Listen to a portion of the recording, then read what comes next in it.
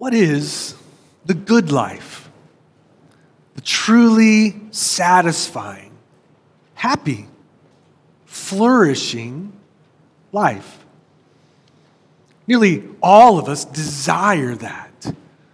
We want a life that's worth living. A life where we feel whole, at peace. The question is, can that life be found? Nearly every worldview casts a vision for what they say that life looks like and how one can attain it. How you aspire for it, how you work up into it. Some worldviews actually say that it's not possible, that no such peaceful, flourishing life even exists. I wonder for you how you would answer that question. What is the truly good, flourishing life? And how is it found? Can it be found? As we might expect, Jesus offers an answer to that question. In fact, Jesus offers an invitation into that life, into the life of wholeness, into the life of peace, of satisfaction, into the truly flourishing life.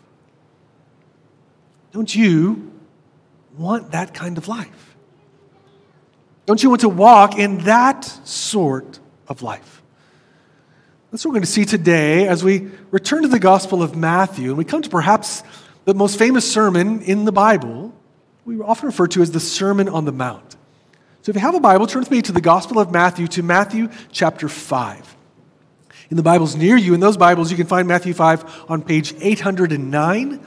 Page 809. I encourage you to open up a copy of the Bible, open up a Bible app, just so you can see the text in front of you as we work through it. You can see exactly where I'm drawing these thoughts from. If you're newer to reading the Bible, when you open up, the larger numbers are the chapter numbers. We're in chapter 5. The smaller numbers, the verse numbers, and I'll mention those verse numbers throughout our time together. If you don't own a copy of the Bible, we as a church would love to give you a copy. At the back of the room, there's a table with a bunch of Bibles there. Just grab one of those on your way out. Also, next to them are a stack of journals that have the Gospel of Matthew. Those are free as well. And if you open them up, on the left-hand side, there's the text. On the right-hand side, there's a place to take notes. A lot of people have found those helpful. So if you'd like one of those, you could take one of those as well following the service. So listen as I read along Matthew 5, beginning in verse 1. Seeing the crowds, he went up on the mountain, and when he sat down, his disciples came to him. And he opened his mouth and taught them, saying, "Blessed are the poor in spirit, for theirs is the kingdom of heaven. Blessed are those who mourn, for they shall be comforted. Blessed are the meek, for they shall inherit the earth. Blessed are those who hunger and thirst for righteousness, for they shall be satisfied. Blessed are the merciful, for they shall receive mercy. Blessed are the pure in heart, for they shall see God. Blessed are the peacemakers, for they shall be called sons of God. Blessed are those who are persecuted for righteousness' sake, for theirs is the kingdom of heaven. Blessed are you when others revile you and persecute you and utter all kinds of evil against you falsely on my account. Rejoice and be glad, for your reward is great in heaven, for so they persecuted the prophets who were before you." Today, as we look at this passage, we see this central theme. Jesus invites us into his gracious kingdom where true flourishing is found. Jesus invites us into his gracious kingdom where true flourishing is found. As we look at our passage, we're going to ask three questions. First, what is this Sermon on the Mount? Second, what is blessedness? And then third, what are we to do? So first, what is this sermon? If you've been with us, we started the Gospel of Matthew back in the fall, and we worked our way through the first 4 chapters, and we paused for a bit. And in those chapters, we were introduced to Jesus of Nazareth, to Jesus Christ. We saw his genealogy, and then his birth. We saw that his family fled to Egypt, and then returned to Nazareth, and then some years passed. And then John the Baptist came onto the scene, John announcing that the promised one was coming. And then Jesus came onto the scene as Jesus was baptized by John, then went into the wilderness and was tempted. And then we saw Jesus begin his ministry. We saw this in chapter 4, verse 17. From that time, Jesus began to preach, saying, "Repent, for the kingdom of heaven is at hand." So this was Jesus' message, and it was a massive statement that he was making. He's saying the kingdom of heaven is here, it's at hand, and the reason is because the king is here. The king had come, and that's why the kingdom was breaking in. And therefore, the only response, the only right response, if the king of the universe has come near, is to see him as such, to turn and trust in him, to turn and follow him. And that requires a turning from all, because all of us have trusted in other things. We've trusted in other allegiances. We've trusted in ourselves. And so Jesus' call to repent is to turn from all the other things we've been trusting in and turn and trust in him, the King who has come. The call of Jesus, the true King, is to trust in him, in his saving work, in his way, and to embrace him, his ethics, and his values. We saw in chapter 4, verses 23 to 25, just a brief glimpse of what this ministry looked like. We see that Jesus was going throughout Galilee, teaching in their synagogues, proclaiming the good news of the kingdom, and healing every disease and every affliction among the people. So Jesus was teaching, he was proclaiming this good news found in his life, his death, eventually his resurrection, this king who has come, and his healing was a sign, evidence of his power, evidence of who he was, that God has come near, and pointer to what life will be like in his kingdom when it fully comes. And then finally, all will be restored. So as Jesus did this, as he preached in this way, as he proclaimed, as he healed, not unexpectedly the word got out and great crowds began to come to Jesus. That's where we find ourselves in Matthew chapter 5. A great crowd has gathered. So the first 4 chapters of Matthew, we see these various scenes across Jesus' early days. And now, Jesus then turns and we have Jesus teaching for 3 chapters. Matthew 5, 6, and 7 are this one sermon the Christians have traditionally called the Sermon on the Mount. We see in verse 1 that as the crowds came, Jesus goes up on a mountain. That's why it's called the Sermon on a Mount. He's on a mountain or on a hillside. Now, he does that for just a practical level. If there's a large crowd, you want to communicate to them, it makes sense for the speaker to get a little bit higher. So at one level, that's what Jesus does. But as always, there's usually something more going on. That's happening here as well. Jesus ascends onto the hillside, onto the mountain, because from the mountain, this would be God himself, through Jesus, speaking. And across the history of God's people, God often would speak to his people on the mountain, from the mountain. So for instance, Moses, the great one who would lead God's people, went to Mount Sinai, and there God spoke to Moses. Then Moses took the message to the people. And as we've seen across Matthew, and we see again here, Jesus was the greater Moses, the true deliverer who has come. So Jesus goes on to the mountain, but he also sits down as he begins to teach. This also communicates something in the culture of that day as true teachers, philosophers would teach from the seated position. So that's what Jesus does here as well. Jesus has announced the good news that the king has come, and now in this sermon, he begins to lay out, to describe what life in his kingdom looks like. what it looks like to be a follower, a disciple of Jesus Christ. At the end of this, in Matthew chapter 7, at the end of this sermon, Jesus makes clear that the wise person will build his life on this sermon. So it's clear that Jesus intends this to not simply be heard, not simply read and seen to be beautiful and unique, but actually this is where we're to live our lives, ground our lives on this, Jesus' words. Now, in this sermon, Jesus is not describing the way by which a person would earn your way into his kingdom. It's very important we don't misunderstand. Jesus doesn't say, if you can keep the words of this sermon, then you can come into my kingdom. That's contrary to what we see all across the scriptures, all across the gospel. Jesus came to provide salvation, entrance into this life of the kingdom, all as a free gift, a gift of grace that's received by faith. And then when we receive this gift, then yes, we begin to live in this kingdom and we walk in obedience, following the way of our King, not in order to be saved by him, but because he has saved us. And because he has saved us and is changing us and calling us to the good way of living. And here in this sermon, Jesus gives us a glimpse of what it is to look like for us to walk in his way, to trust in him. My friends, if you look at the Sermon on the Mount, it is a beautiful sermon. And if you look at the Sermon on the Mount, honestly, it is a high calling.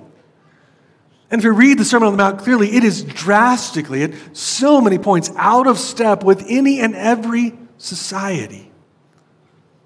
And as we make our way through this sermon, week by week, Jesus will speak to us of the needed change in our lives. How we need to change and see change in our thoughts, in our actions. Our actions, yes, but Jesus often presses deeper than only actions. It goes to our thoughts, to our very motives. So this is the sermon, and Jesus begins it in verse 3. And that leads us to our second question, which is this: what is blessedness? Here at verse 2 or 3, your Bible likely has a heading, a bold, that says the Beatitudes. That's an unusual term, Beatitudes, that honestly probably most Christians don't think much about. We don't even know what it means. It's just always a term we've used. Where do we get this word, beatitude? Well, the word beatitude is a transliteration of the Latin word beatus, which is a translation of the original term in the Greek, which was makarios. This original word, makarios, means something like happy, fortunate, whole, favored, flourishing. Now, these statements, like we have from Jesus, were called macarisms, and these were common in the ancient world of that day. The teachers, philosophers would come along and make these macarisms saying, this is the way to what they would say is the blessed life, the whole life, the life of flourishing. And the challenge is in trying to move from that meaning to English translations. Some English translations translate it happy, which most would agree is just an ineffective translation, because at least in our world, we think of happiness often in a much too narrow and passing way. For most of us, think of happiness as something that comes and goes, that's often dependent on our circumstances. So happiness doesn't seem to get at it. Probably most English translations use the term blessed, which on one level is an accurate translation, but still, in at least the English view today of that, it's often still too narrow, and it seems more our view of blessing a momentary gift from God rather than a state of being or a way of living and existing. And what Jesus is pointing to here is much deeper than that. It is this wholeness of life, the biblical idea of shalom, of peace. It is true flourishing. Now, a number of authors work to try to arrive at the best interpretation of this word. And so I think flourishing does it as well as any. And that's an author by the name of Jonathan Pennington is someone I've read who kind of helps explain that. But whatever term you use, we want to see this holistic satisfaction, peace, meaning in life. So Jesus in this sermon is casting a vision of the life of true flourishing. And by this vision, he is inviting people into that. And by this vision, friends, he's inviting you and me into this life. The life that is really life. The life of true flourishing. Now, as we think about these Beatitudes, we want to see again that Jesus is not holding these Beatitudes out as a way into his kingdom. He doesn't say if you somehow cultivate these aspects of your life, then you'll be brought in.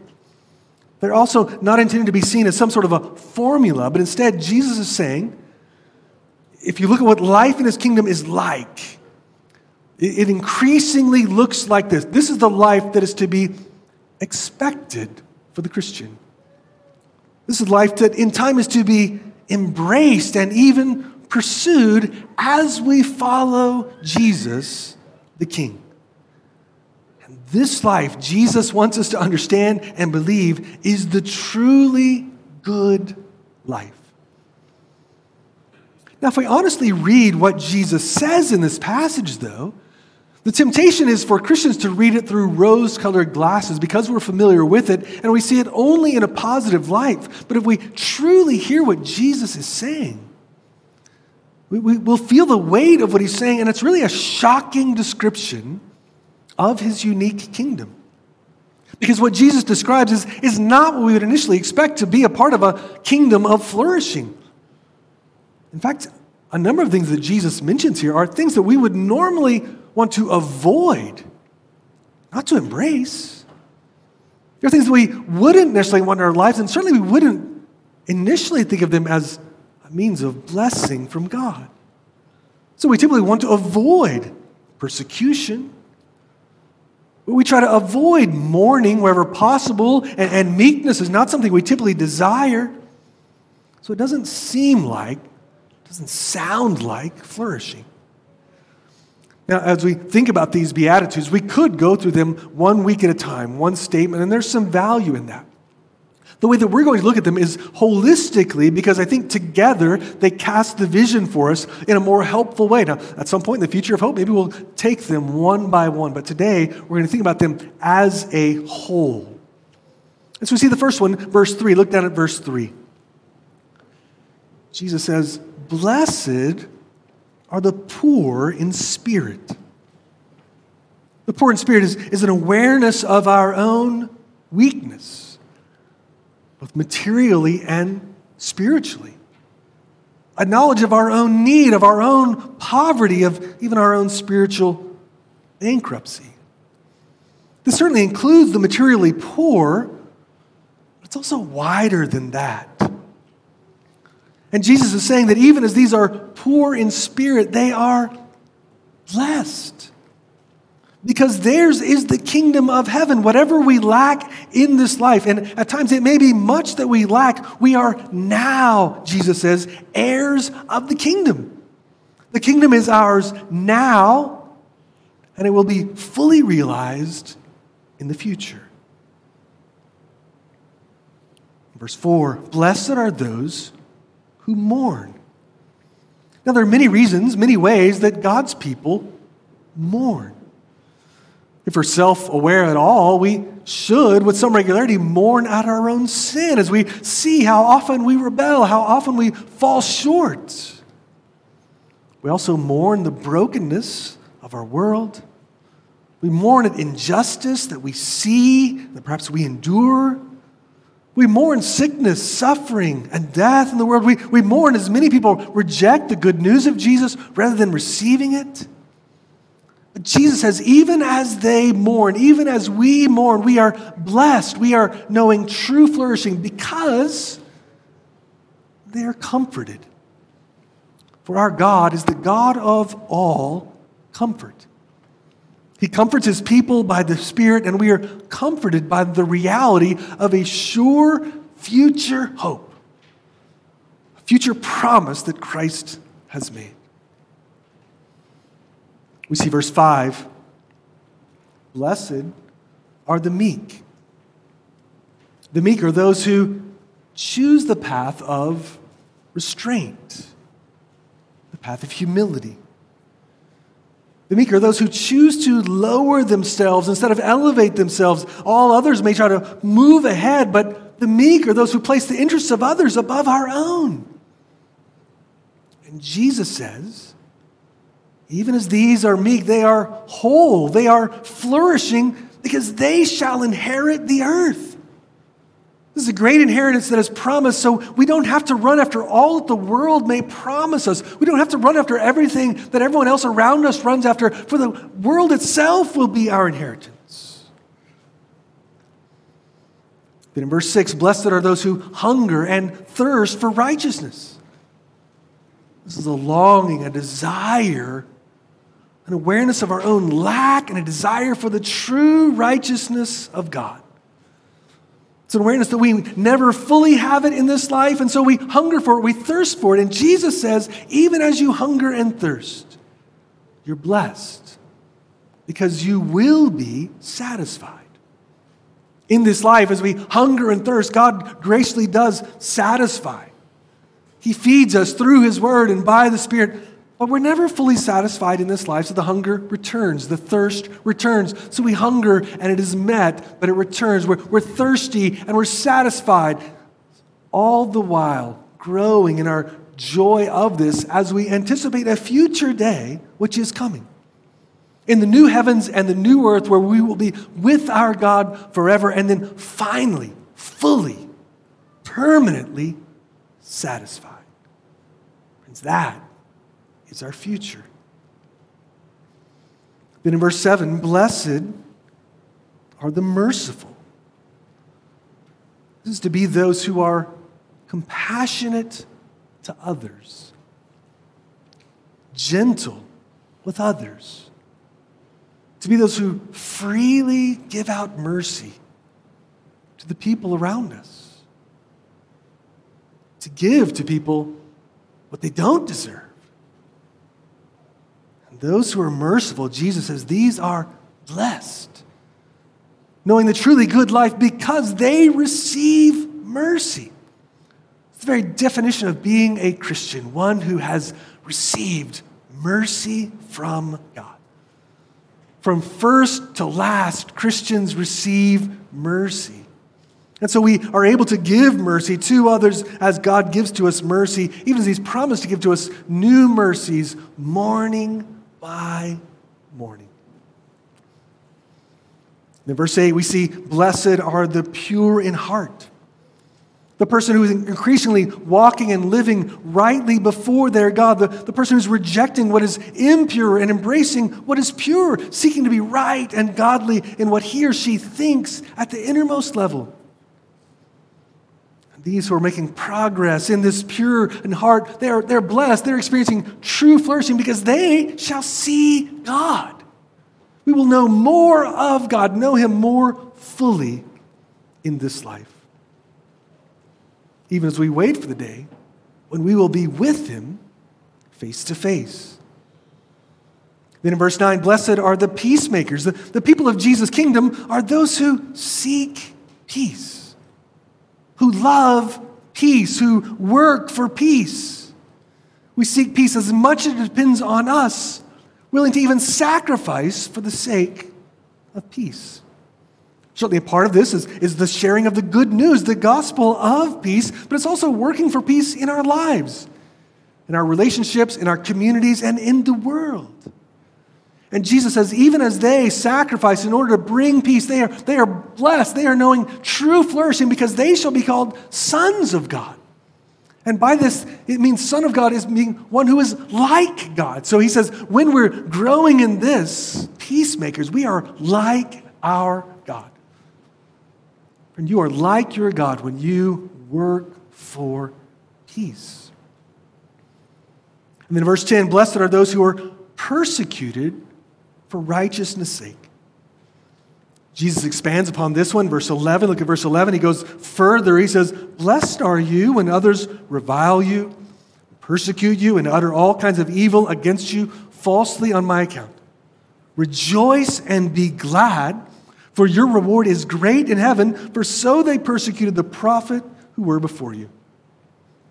So this is a life marked by opposition, reviling, suffering, persecution for the name of Christ. But Jesus says they are blessed. They're knowing true flourishing because theirs is the kingdom of heaven now, and their reward will be great. Therefore, he says, rejoice and be glad. And friend, we see a glimpse of this life in the early days in the book of Acts. As the disciples, the apostles are preaching the gospel in Jerusalem, and they are persecuted, they are beaten, they are thrown in jail, and they are rejoicing in it. They count it joy that they suffer for the name of Christ. A glimpse of some who are knowing this life of flourishing. So then these together, Jesus says, this is what life in my kingdom is like. Mourning and mercy, poor in spirit, hungry and filled, knowing God, seeing God, possessing his kingdom. Now, there are certainly different ways that this is experienced across our own lives. Even within a number of Christians, we don't all experience it in the exact same way, and around the world and throughout history, not all Christians have the exact same experience of this. But this is a comprehensive picture, not that a Christian might be just one of these, but as we mature, as God changes, as we grow in grace, increasingly, friends, our lives are to look like this. Jesus says, as we look like this, we will find peace, wholeness, flourishing in this life. Now, most in our society, most of us, honestly, wouldn't normally think of this as the life of wholeness, as a flourishing life. Most in our city would not think being poor in spirit or being one who mourns or one is meek, one who's facing opposition as the life that's really the good life. But friends, that's exactly the vision Jesus is holding out. He's saying, trust me, this is life in my kingdom, and this is the very best life. It's a life marked by pain and mourning, suffering, a yearning for righteousness, sometimes opposition and persecution, even as we wait for the final return of Christ. And it is in this, Jesus says, that surprisingly, you'll find satisfaction. It is in this that you'll actually find wholeness and health. Friends, because Jesus promises that we experience God's grace in particular ways when we find ourselves in these various circumstances. So as you find yourself needing to extend mercy, God's mercy is abundant in you. When you find yourself mourning, the Spirit comforts you. Now, this flourishing that we find is both already, it is now, and it is not yet. Just like so much of the Christian life is already. We're experiencing some of it now, but it's not yet what it will fully be. So this flourishing life is now. It is already. It is relevant for daily life now, for us to experience here, today, and tomorrow. This flourishing life is our experience of enduring hope in these future promises day by day. And it is not yet. Christians don't understand. We don't believe that the truly greatest life is experienced now, but it is to be experienced in the life to come. So God is at work in us by His Spirit to flourish now, even as we await the day when finally, in the kingdom of Jesus, when it's fully realized in the new heavens and the new earth, then and only then will the satisfaction be complete and without end. Will the fullness never lead to hunger again? There will know flourishing for eternity. So friends, the power of this reality is that the circumstances of life may look anything but like flourishing, and yet true wholeness, true blessedness is our experience.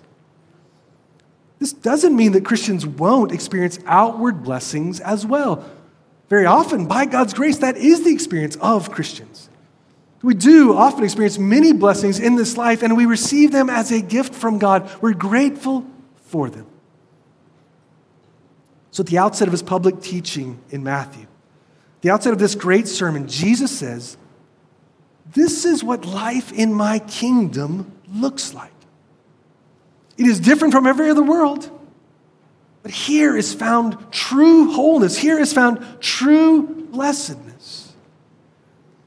And we face the daily question, will we trust that Jesus' way is best?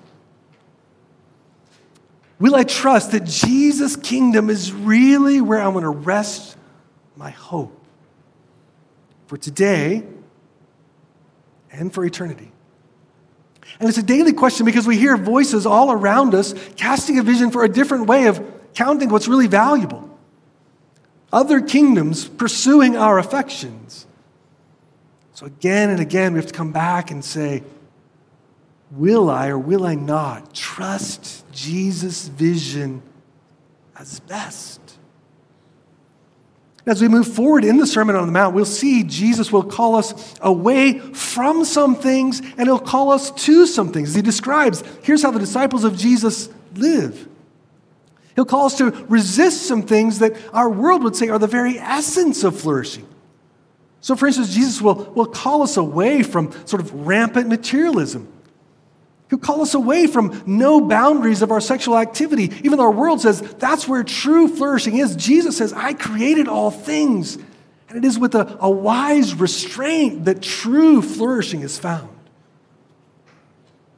And our King will say, trust me. Trust me that this way is the way to life. Trust me that this way is the way of real flourishing. So friends, in these words today, Jesus doesn't give us commands to follow, not instructions to keep, but instead an invitation into a different kind of life. And as the sermon continues, these next 3 chapters, and as we pursue the walk of Jesus, we will increasingly be called to some of the things we see evidenced in these words. Then a third and final question today is, so what are we to do? In light of this call to blessedness, in light of this call to flourishing, what should we do today? Friends, first, we want to see that Jesus shows us this life. In the Gospels, Matthew, Mark, Luke, and John, in the Gospel of Matthew, as we walk through, we're going to see Jesus show us this life of flourishing. We will see that Jesus is humble and poor in spirit. That Jesus mourns, he hungers and thirsts for righteousness. He is meek and he is merciful. He is pure in heart. He is a peacemaker and he experiences fullness unlike any other. So we want to see what this life looks like. We look to Jesus. So we want to see Jesus show us this life. We must also see Jesus' cross and his resurrection. We'll see that build across this gospel. For some would say, I like the Sermon on the Mount, but I don't want Jesus' cross. A lot of people in our world would, if you just ask them, do you like the Sermon on the Mount? They would say, I love that. If they say that, I would say, I wonder have they actually read it, because there are actually some really hard things, high callings there. But 2, apart from Jesus' cross and resurrection, the Sermon on the Mount would crush us, because none of us could ever do it. None of us could ever live up to it. So we need Jesus who did it perfectly and then died for us, for our failures, for our sin, was raised triumphantly. Now it's actually possible to walk in this, saved by grace, now walking in obedience.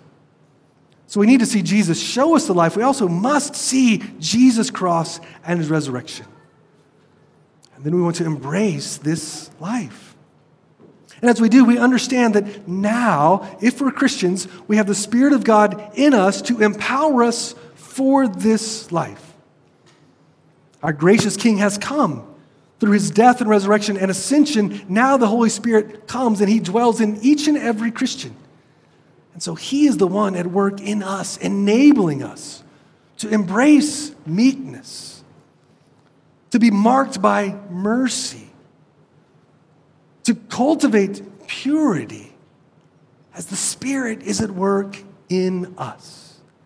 So as we hear the rest of the sermon, we trusting in Christ, we're seeking to grow in a grace-fueled, Holy Spirit-empowered obedience, conformity to his teaching. And as we grow in that, we'll increasingly look more and more like what Jesus describes here. And like so much of what we see in the Scriptures, it only begins to make sense as you walk in it. The longer we follow Jesus, increasingly trust in his grace, take him at his word, increasingly see the wisdom, the grace, the truth in all that Jesus has given. And as we seek to live in this life, we'll need others with us in the church. Because so often in the workplace, on campus, in other relationships, other people will call us away from this vision. We'll say, no, there's another good life. It's much better than the way of Jesus. There's another way of flourishing. Pursue this. So we need others with us who are also seeking to walk in this, who walk alongside, who will perhaps be a few steps ahead to show us the way. People help spur us on as we seek to trust that Jesus' way, his kingdom, is best. Friend, a very important question today would be, are you a part of this kingdom? Have you come to know Jesus as King? That's the starting place before experiencing this life, the life that's really worth living. If you're not a Christian, I wonder how you currently think about what is the good life, or what is the life of flourishing? And I wonder if you're honest and you think about your answer to that, is that really holding up for you? Are you knowing a life of wholeness now, a life of satisfaction, a life of flourishing? Does your worldview have the power to see it through all of life? Does it offer hope as you face death, as we all will at some point, even life after death? Friend, if you'd like to know more, we'd love to tell you more about who Jesus is if you are new to this. We invite you to join us week after week as we walk through this sermon. If you'd like to know more, you can also note it on your connection card, or I'll be at the door following the service. I would love to chat with you as well. For those who are Christians, friend, Jesus the King, our King, has come. The one who created all things has brought his kingdom of grace to us. Friend, it is in this kingdom, living in his kingdom, that true life is found. True wholeness, peace, flourishing. Friend, let's trust in him and embrace that life together today. Then we'll be freed to go and glorify him as we're scattered this week to the city.